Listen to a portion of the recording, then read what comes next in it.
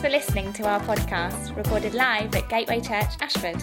You can find out more about us on our website, gatewaychurchashford.co.uk. Cool. So we are continuing our series on Acts 3 today, and we are going to be looking at the story of Peter and John, who encounter a beggar at the gate called Beautiful. And it is the first miracle that is recorded that the apostles do. So we find in Acts 2, it talks about that they performed miracles and signs and wonders, but we don't read any of those accounts. This is the first account that we read of any of the miracles that these apostles performed. And it's a really interesting account, and we'll get into it a little bit later on. But I think before we get there, if I can just remind you of where we were last week, when my dad spoke to you about Acts 2, because I think it helps give a little bit of context as to how come this event took place, that they were able to kind of step out in faith in the way that they did and see this, because obviously the story goes that this man who can't walk ends up walking. You'll find that out later on. But, how did they get to that point? Well, they get to that point because of everything that's happened preceding it. So we have Acts 1, the Holy Spirit comes at Pentecost. He comes and he pours out his presence into the lives of these new believers. And then in Acts 2, it talks about, and I spoke about this a couple of weeks ago when we had the baptism. So Peter gets up and responds to what happens. He responds to Pentecost, and he says to the people gathered, "You crucified Jesus, so what are you going to do about it?" basically is what he says. And they all repent, and they believe, and they get baptized. And it says that 3,000 people gave their lives to Jesus. Wow. Be cool, wouldn't it? Imagine that in one day here. But anyway, this fledgling group of Christians, they weren't even called Christians. They were still Jewish. But this fledgling group of new believers in Jesus as the Messiah, you better answer that, Richard.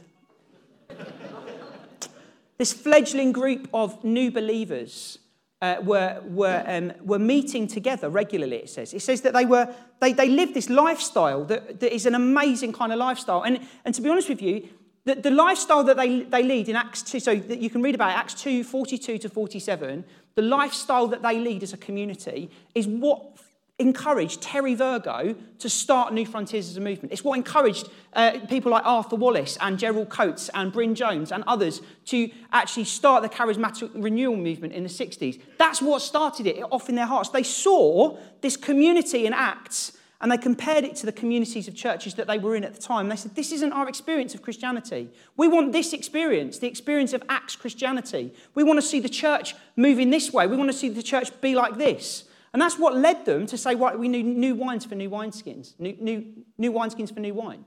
Now, actually, as the charismatic renewal movement started in the 60s, which is what this church is, this is like the grandchild of that movement, really. This church community is founded on those foundations. And the foundations that it's founded on is wanting to have a New Testament church, a church that is like the church in Acts. We want our church to be like this church. And so what did this church do? Well, it says Acts 42 to 47, if I could bullet point these things. They devoted themselves to the apostles' teaching. So they were devoted to the word of God. They were devoted to fellowship. They devoted themselves not just to teaching, but to one another. That's a really cool thing, isn't it? To say, I'm devoted to you as a friend. I am devoted to you as a friend. What a nice thing. They devoted themselves to one another. They devoted themselves to prayer. They were devoted to prayer. So that means that they kept praying and praying and praying. They devoted themselves to regularly breaking bread. So they were devoted to remembering Jesus and what Jesus had done. So they fixed their life around Christ. That Jesus and his sacrifice and his resurrection was at the very center of everything they did. They devoted themselves to breaking bread. And they devoted themselves to outrageous generosity. They were giving wherever somebody had need. They gave into it. Living a lifestyle like that. So that church living that lifestyle, a lifestyle of devotion, it is no wonder to me what happened next. It's no wonder to me that the church grew exponentially. It's no wonder to me that every day God added to the number of people being saved. Because that's what it says. And God added daily to the number that were being saved. It's no wonder that happens because actually they were living lifestyles of devotion to God. You see, throughout history, you see God moves when people are devoted to him. So when people get devoted about God, when people say, do you know what? I'm just going to, everything else is rubbish compared to Jesus. I'm just going to live for him. I'm going to devote myself to prayer. I'm going to devote myself to seeking God for my generation, seeking God for my family, for my community. I'm going to step in prayer. I'm going to keep stepping out. And when people do that, that's when revivals happen. You know, when people step up and take responsibility and take the authority that they've been given in Jesus, that's when revivals take place. You see it, Hebridean revival, Welsh revival, you've got the Azusa Street revival. All of these different things happen when people stepped up in prayer. And so, look, you know, these things are kind of, they're linked together, and it's just got kind of odd thing, really. But God steps in when we step up. So when we take responsibility, then God steps in. It's a really interesting thing, and you can see it throughout the Bible. Let me just give you two examples. So 2 Chronicles 7:14, God says this, if my people who are called by my name humble themselves, pray and seek my face, then I will hear from heaven and I will forgive their sin and I will heal their land. So there's a correlation between the people doing something and then God stepping into the situation. If my people pray, God says, if you seek me, then I will do. Again, Ezekiel 22:30. It says this, and I sought a man from among them who should build up the wall and stand in the breach before me for the land, that I should not destroy it. But I found none. I mean, this is an Old Testament prophecy that's actually negative. It's God saying, look, unless you change, I need to sort this out. I need to come and bring judgment. Unless you change, I'm going to do this. We wouldn't believe that prophecy now is like that. We believe that prophecy in a New Testament context is positive. But look, in this context, God is saying this. He's saying, look, actually, I'm looking for people who are prepared to stand in the gap. I'm looking for people who are prepared to get involved in prayer, get involved in seeking my name, get involved in worship. I'm looking for that people. And so God steps in when we step up. God steps in when we step up. You see, why does he do that? Why does he only get involved in that way? How is it like that? Well, it's kind of like, you know, when a child's learning to walk, right? So the parent doesn't get involved all the time in that child learning to walk. They take a step back and they wait for the child to get up and walk themselves. God is allowing you to get to that point where you go, no, I'm going to seek God. I'm going to turn my face to him. God allows us to do that, and he watches us as we fall and we get back up again because he's training us. And he's training us not just for now, but for an eternal future. As the church, he's training us for an eternal future, reigning and ruling with Christ. It says, you know, Paul says, you know, one day we will judge angels. God's training us for righteous acts in the new heavens and the new earth. God is training us now. And so we have authority in the name of Jesus. And he's encouraging us to step up in obedience, to step up in devotion, to step up in taking authority and praying over situations around us. So rather than going, oh, why is this happening to me, God? Or you know, I feel like this. It's actually, no, step up. No, I'm going to pray, Lord Jesus, come and break into this situation. I'm going to pray, Lord Jesus, I just need your love right now. I'm going to take authority over it. He wants us to take authority. You see, this early group of disciples were hungry for God.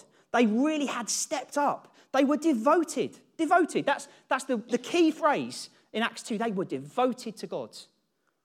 And the result of that devotion was exponential growth, exponential gospel outbreak. They saw God move when they were devoted. You see, when we begin living in a life of devotion to God and his ways, when we begin to live a lifestyle where we hunger and thirst for righteousness, when we begin to live in that way, we start to see the world with God's eyes and not our own. We start to have a kingdom mindset, and we start to see what matters to God, what matters to him, what matters to his heart. We become devoted to Jesus. When we become devoted to generosity, when we become devoted to the word, devoted to one another, we get that kingdom mindset. And it's our heart as a leadership team that as we go through Acts, we all grow in devotion. So no matter what point you're out on your spiritual journey, because we're all at different points on our spiritual journey. Some of you are a lot more like Jesus than I will ever be, probably. We're all at a different point on our spiritual journey. But the heart behind this series is that as we go through it, we all grow a little bit in our devotion to Jesus. We all recognize that actually to be an Acts-style Christian is about being devoted to God, devoted to his spirit, devoted to the word, devoted to one another, and stepping out in faith. You see, we want us to be a church that is like the Acts church. So what does this being devoted kingdom mindset, lifestyle look like? Well, it results in the sort of action we get in Acts 3.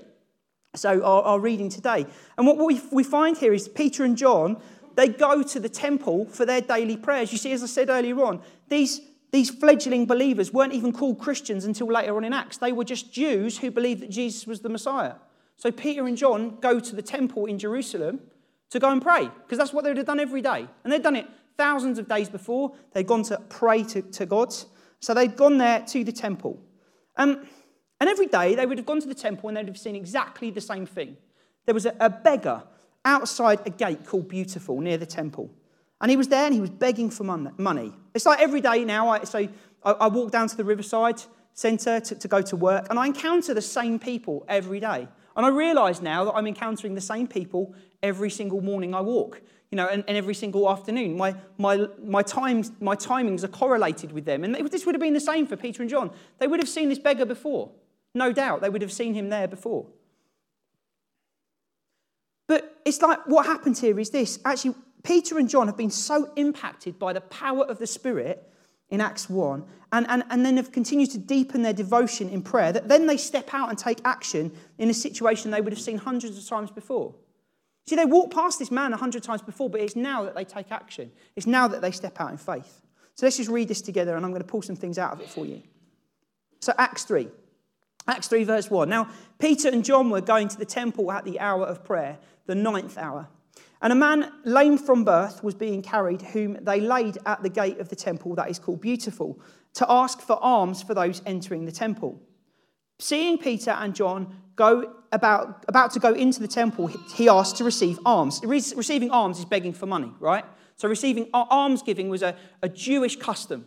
So you would give your tithe into the temple, and you would give your alms out, as extra. So your tithe was, I'm going to give my 10%, my 20%, my 25%, and, depending on what you think the Jews actually gave in terms of their tithe to God. I'll give that money to God. But then almsgiving, it was extra. It was extra.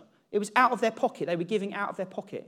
Okay, and there's something for some of us there in terms of our giving maybe as well, that actually when we give our tithe, it's not like we give 8% to the church and we hold 2% to give away to other charities. That would be almsgiving in a Jewish context. So, Jews would be giving above and beyond the 10% if they were giving elsewhere, not holding a little bit back to give out. So almsgiving. So this man is asking to receive alms. And it says Peter directed his gaze at him. Imagine he's walking by him 100 times before, but on this day, Peter looks at him. And as did John. And they said, look at us. So, the guy looks at them because he thinks he's going to get some cash. He's like, yeah, I'm going to get some money. So he looks at them and he fixed his attention on him. This is what it says, verse 5, expecting to receive something from them, money, nothing else. He's not expecting anything else to happen. But Peter said, I have no silver and gold, but what I do have, I give to you. In the name of Jesus Christ of Nazareth, rise up and walk. And he took him by the right hand and he raised him up. And immediately his feet and his ankles were made strong. And leaping up, he stood and began to walk. And he entered the temple with them, walking, leaping and praising God. And all the people saw him walking and praising God. And they recognized him as the one who sat at the Beautiful gate in the temple asking for alms. And they were filled with wonder and amazement at what had happened to him. It's like, imagine you walk by the same disabled person in Ashford Town Centre every single day, and then one day you see them jumping up and running around because Jesus has healed them. You'd be pretty gobsmacked because you'd seen the impact of their disability on their life, and then you'd have seen what Jesus had done to them, and you'd be like, that is amazing. These people had seen this man time and time again, and then they saw him walking around. It was an incredible miracle. So Peter then does what he does in Acts 2. He comes to give a little preach off the back of it. And he says this, verse 11. So we've got this man who's just been healed. He's clinging to Peter and John, it says. And all the people, utterly astounded, ran together to them in the portico called Solomon's. And when Peter saw it, he addressed the people. Men of Israel, why do you wonder at this? Or why do you stare at us as though by our own power or piety we have made this man walk? The God of Abraham, the God of Isaac, and the God of Jacob, the God of our fathers, glorified his servant Jesus, whom you delivered over and denied in the presence of Pilate when he decided to release him. But you denied the holy and righteous one and asked for a murderer to be granted to you. And you killed the author of life, whom God raised from the dead. He doesn't really mince his words here, does he? To this we are witnesses, and his name, by faith in his name, has made this man strong, whom you see and know. And the faith that is through Jesus has given this man perfect health in the presence of you all. And now, brothers, I know that you acted in ignorance, as did your rulers, talking about the crucifixion. But what God foretold by the mouth of all the prophets, that his Christ would suffer, he thus fulfilled. Repent, therefore, and turn back, that your sins may be blotted out. So this miracle happens, and then we get this preach. It's almost like an identical kind of pattern to what happens in Acts 1 with Pentecost, and then the preach off the back of it. And exactly the same sort of thing happens. Peter uses this as an example of speaking to the people who had been there. He's saying to them, look, you were the people standing in the crowd, shouting, crucify him, crucify him, crucify him. And then he's saying, look, the power of this man's name, who you crucified, has made this man well. I mean, that's incredible when you think about it in that context. Imagine being one of those people. So this is the first miracle we read about in the book of Acts. And as I've opened with, it's something that's come about because of the disciples' devotion and lifestyle changes and the Holy Spirit impacting them. And it'd be really easy for us just to go this morning, hey, this is just about us all doing miracles. Let's all just go and do more miracles. We could kind of talk about that a little bit. But I don't really think that that's the right thing to draw from this. Actually, I think this is about how we can step out in faith. How we can step out in faith. And how we can have confidence to step out in faith. Because, actually, it'd be really easy for me to talk about going and doing miracles, but that's just daunting. And for most of us, that's just not where our faith is at right now. It's really easy for us to come and worship God together on a Sunday morning because none of your co-workers are here. None of your neighbours are here. Maybe people don't even know you go to church. So it's kind of easy when you come to church because nobody knows that you do it. But it's much more difficult to step out in faith because it actually requires faith. It requires boldness. It requires confidence. So how can we be like that? How can we maybe step out in faith to the world around us? Well, I think, first of all, if you're going to live that kind of lifestyle, you need to do what the Acts 2:42 to 47 church did. We need to grow in our devotion to the word. We need to keep being filled with the Spirit, Ephesians 5:18. We need to keep loving one another. We need to devote ourselves to prayer, to breaking bread. Do you break bread at home? There's a thing for you. Do you break bread as a family at home? Do you have people over from church and break bread with them? Are you devoted to a lifestyle that recognises and remembers Jesus' death for you? Or do you just wait for when we do it at church? There's no reason why you can't do it in other contexts as the family of God.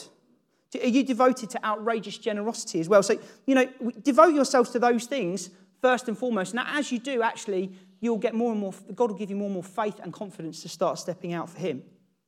So how do we take that daunting hurdle, though, of stepping out? Well, I think Peter demonstrates that a little bit to us. So if we were to step up in our attitude of devotion to God, then how do we then step out? Well, Peter demonstrates that. So Peter, first of all, let me just give you these things. Peter knew who he was.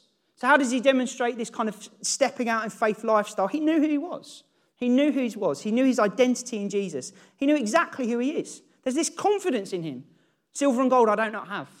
But in the name of Jesus, get up and walk. He knows who he is in Jesus. He's got confidence.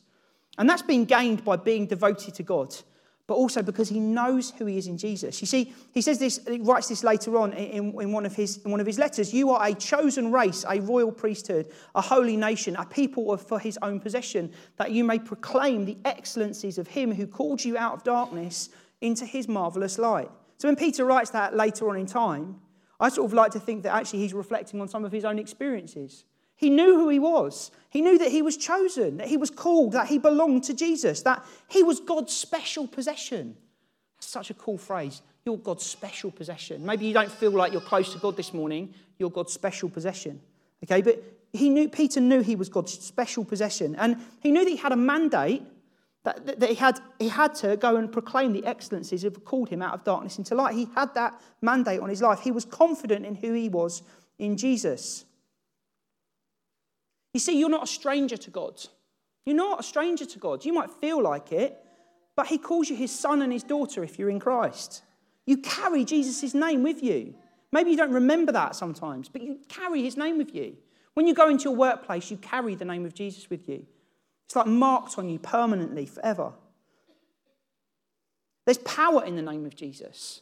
There's power in the name of Jesus. That's what we learn in this story. There's power in the name of Jesus. See, Peter, explaining his action, says to the people, why do you wonder at this? Or why do you stare at us as though our own power or piety made him walk? He's saying, look, you look at us like we did this.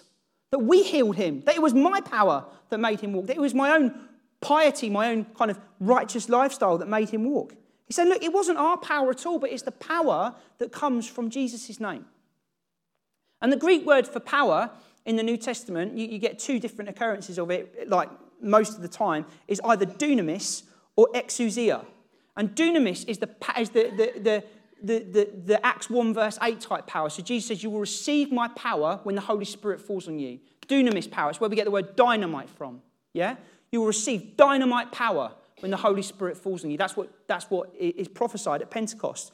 And so when Peter says here, by our own power, he uses the word dunamis. So by our own kind of dynamite power, we made this man walk. It was by our own supernatural power we made him walk. And so that's a really important thing to know, that when we talk about power in that way, we're talking about explosive power, a power that is kind of like, power, miraculous power. When dynamite goes, you go, whoa, big explosion, that kind of power. But there's another word for power in the New Testament. As I said, it's exousia, which is authority. It gets rendered most in the NIV as authority. So it talks about under whose authority I came. That is, again, because you could say under whose power I came. That's exousia. That's the authority that comes from Jesus. And see, Peter didn't just know God's power.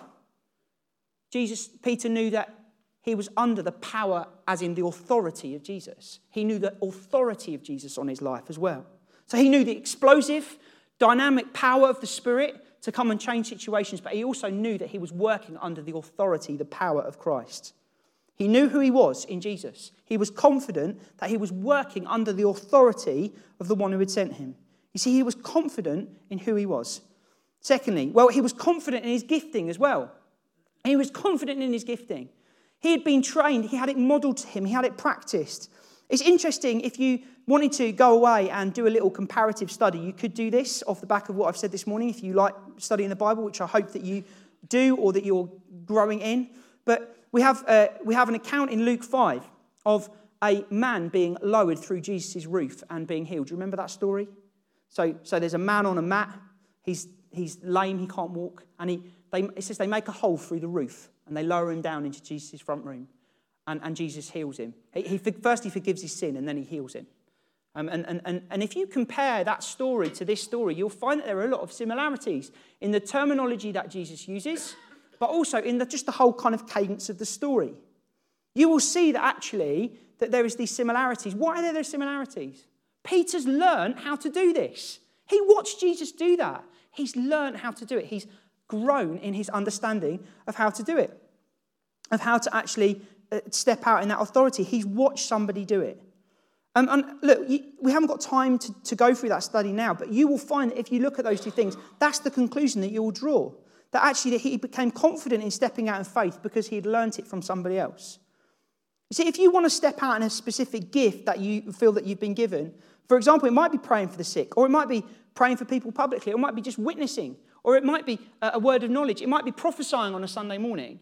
Why not find somebody who you know is just maybe a little bit further along in that journey than you are, and ask them to show you how they do it and how they go about it and when they feel like they're hearing God's voice and when they're not.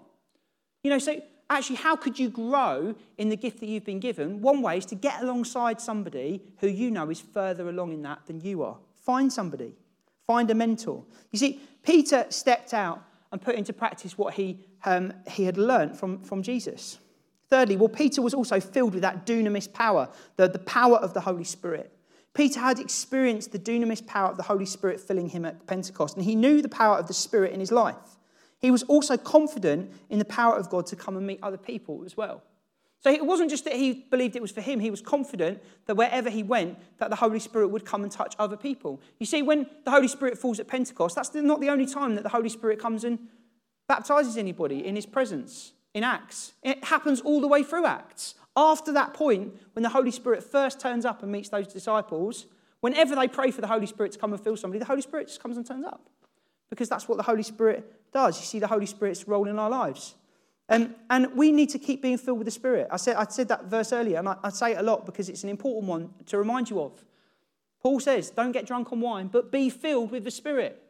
And as Richard helpfully said at the meeting on Wednesday night, that's not just an individual thing, but for us as a community, it's written to a community that we should keep being filled with the Spirit together as a group. We need to keep inviting the Holy Spirit's presence into our lives as a community and ask him to change us.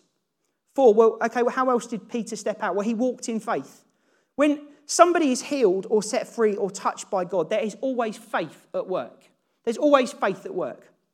And Peter attributed the miracle to faith. You see it in verse 16. He said, and in his name, by faith in his name, has made this man strong, whom you see and know. And the faith that is through Jesus has given this man perfect health in the presence of you all.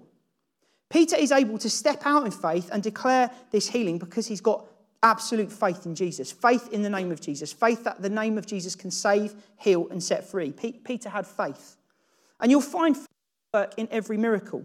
You see, it's either the faith of the person praying, like here with Peter, the faith of the one in need of the healing. So you have in Mark 5, you've got the woman suffering from bleeding for 12 years. She goes and she touches Jesus. Jesus says, who did it? Yeah, she had faith that Jesus was going to heal her. So it's either the person praying, the person receiving, or it can be somebody else. Mark 5, you get the other story, Jairus and his daughter. He's got the faith on behalf of his daughter. He goes to Jesus. Now, I'm not about to enter in some dodgy doctrine that says that it's only faith that heals you. It's Jesus that heals you. Okay, but we need to have faith in Jesus. We need to believe in Jesus. We need to have faith in his power in our lives. We need to keep trusting in him, keep coming to him. And look, I don't know why Jesus doesn't heal everybody, but he doesn't, because God knows better than I do. But I do know that the more we have faith and the more we step out, the more we will see people healed. And if we don't pray, we'll never see anybody healed. So we need to have faith to step out to ask people for people to be healed, but also stepping out in faith in other ways as well. Number 5, Peter stepped out finally to further advance the gospel. He saw an opportunity. This was an opportunity for him to step out and advance the gospel. See, miracles, signs and wonders should always point to the good news that Jesus is alive. That's what he does, verse 11 to 15. The miracle is a sign pointing to Jesus. We are never going to chase miracles as a church for miracles' sake. We want to see signs and wonders that demonstrate what Jesus has done. Okay? We're not about chasing miracles for miracles' sake. I'd love to see miracles in the church that they might lead people to Jesus, that they might lead people to the greatest miracle of all, that they can experience salvation from death and from sin. So miracles point to Jesus. They are signs that point to Jesus. And so we need to actually have faith that God wants to advance the gospel for us as well. And that actually through the situations we face daily, that we could advance the gospel in our own lives. So where does that leave you? Well, look, they're up on the screen already, but you need to know who you are in Christ, that you work under Christ's exousia, power of authority, that actually if you want to grow in spiritual gifts, you need to practice and develop them. There's no good just waiting for God to do something. Actually, you need to step out and say, actually, how am I going to grow in this gift that God's given me?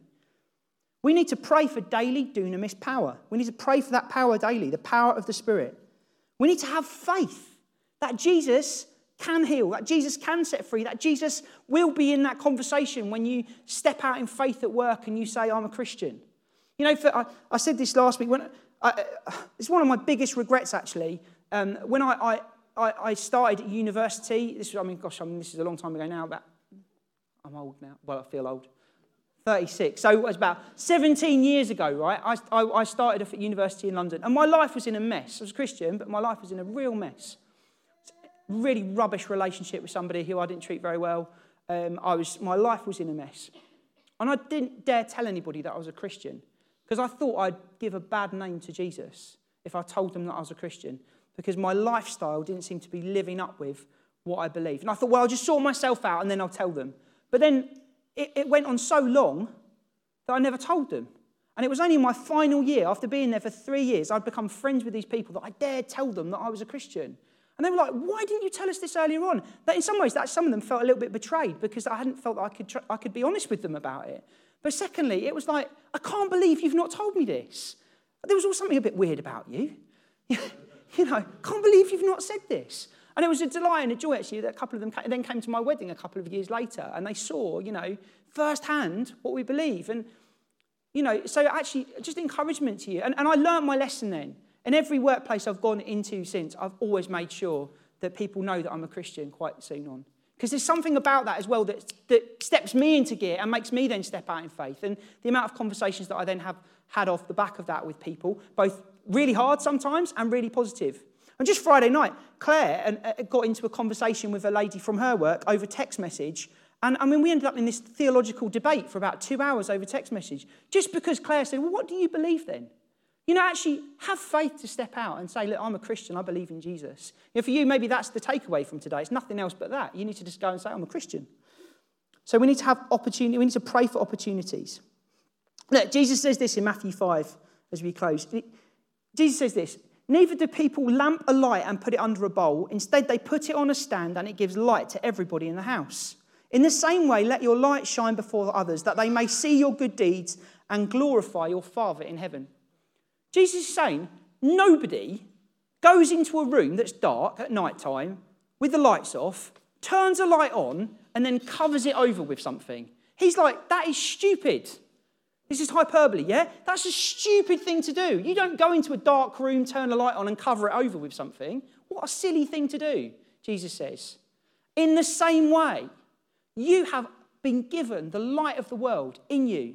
Jesus is living in you. His presence is living in you. And you carry that light into the darkness of Ashford around you. You carry that light into your workplace. Don't hide your light away from people. Don't hide your faith away from people, thinking that actually maybe one day they'll just discover it. Because they're not going to discover it if you've hidden it with something. Be bold enough to actually drop your guard and say, look, I believe in Jesus. Because the light of the world is living through you. And he can meet people through you. And you carry the kingdom to the people around you. And it's only when we step out in faith and we say, I'm a Christian. You know, I believe in Jesus. Because otherwise, all the nice things you do for people will just be seen as altruism. Oh, she's really nice. She makes me a tea every day. It's not, oh, she's really nice. She makes me a tea. And I know why she makes me a tea every day, because she loves Jesus. You know, there's a big difference there. There's a big difference. You see, actually, Jesus is calling us to live a life where we are out and out for him. Where we step out in faith every day and where people just know that we're Christians because we're not afraid of saying so, that we're not frightened to step out and say, I believe in Jesus. You see, Peter and John were walking into a Jewish temple, but they were quite happy to go, no, Jesus is the Messiah. I'm going to step out in faith. Jesus is saying, don't hide your faith away. That would be stupid. Don't hide your faith.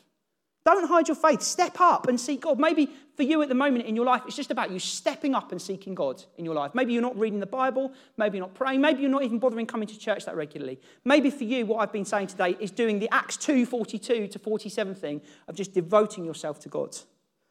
Step up and seek God. Pray for his spirit. Shake off the spiritual lethargy. You know, have you heard that Taylor Swift song, Shake It Off? Yeah? Shake it off. Get rid of the spiritual lethargy. Get rid of it. Say, no, I'm not having that in my life. I'm not going to watch that next Netflix series. I'm going to pray.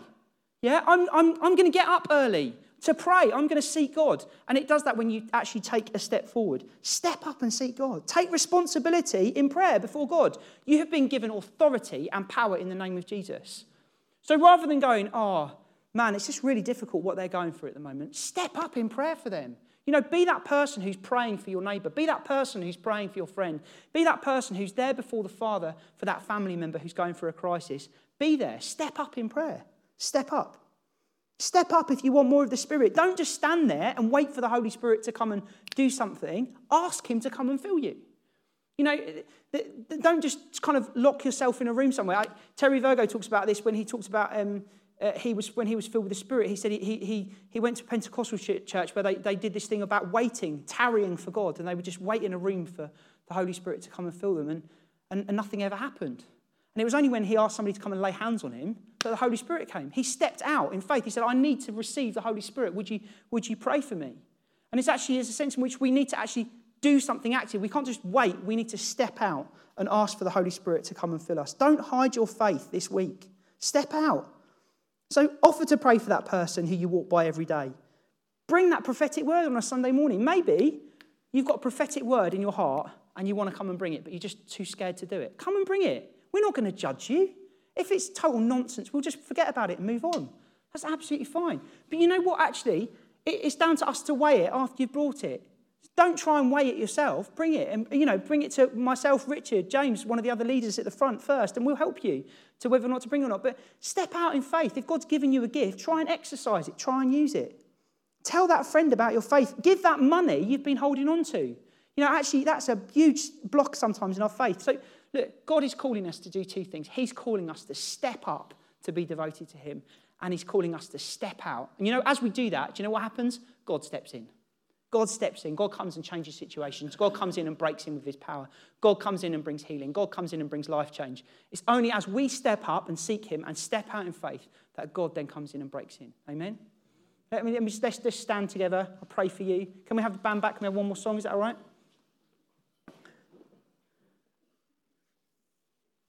I've made the most of the fact that I've not had to move this morning over to the riverside, so I've gone on a bit. But anyway, let's pray. Lord Jesus, I long for you to change my life. I want to know you more. I want to know you more. I want to know you, Jesus. I want to know your spirit on my life more and more. I want to know confidence that comes from knowing you. Confidence that comes from knowing your authority. Lord Jesus, I don't believe that what happened in Acts is just for the apostles, but it's for us as well. Lord, you want us to be your witnesses to Judea, Samaria, and to the ends of the earth. Lord, you want us to be your witnesses, Lord Jesus. And Lord, I pray right now, Holy Spirit, come and fill us with the dunamis power of God. Come and fill us for the week ahead. Holy Spirit, that we might encounter you afresh even right now, Lord, that you would come and move in our hearts and our lives, Lord Jesus. Lord, we want to know you more. Lord Jesus, we want to know you more because, Lord Jesus, we want to see the world changed. Lord, we want to see the world changed. Lord, we want to see those broken situations we face every day, those beggars that we walk by on the street, those people, those family members who are living in sin and shame and sorrow and sickness and defeat. Lord, we want to see them broken free, Lord. We want to see the captive set free amongst us.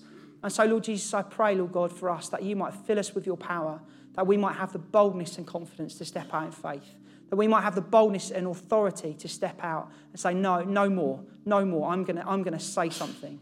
Lord Jesus, I pray for each one of us that we might know you more right now. Holy Spirit, come and fill us. If you want to receive the Holy Spirit, just put out your hands to him. As I said, it's not just about waiting, but it's about doing.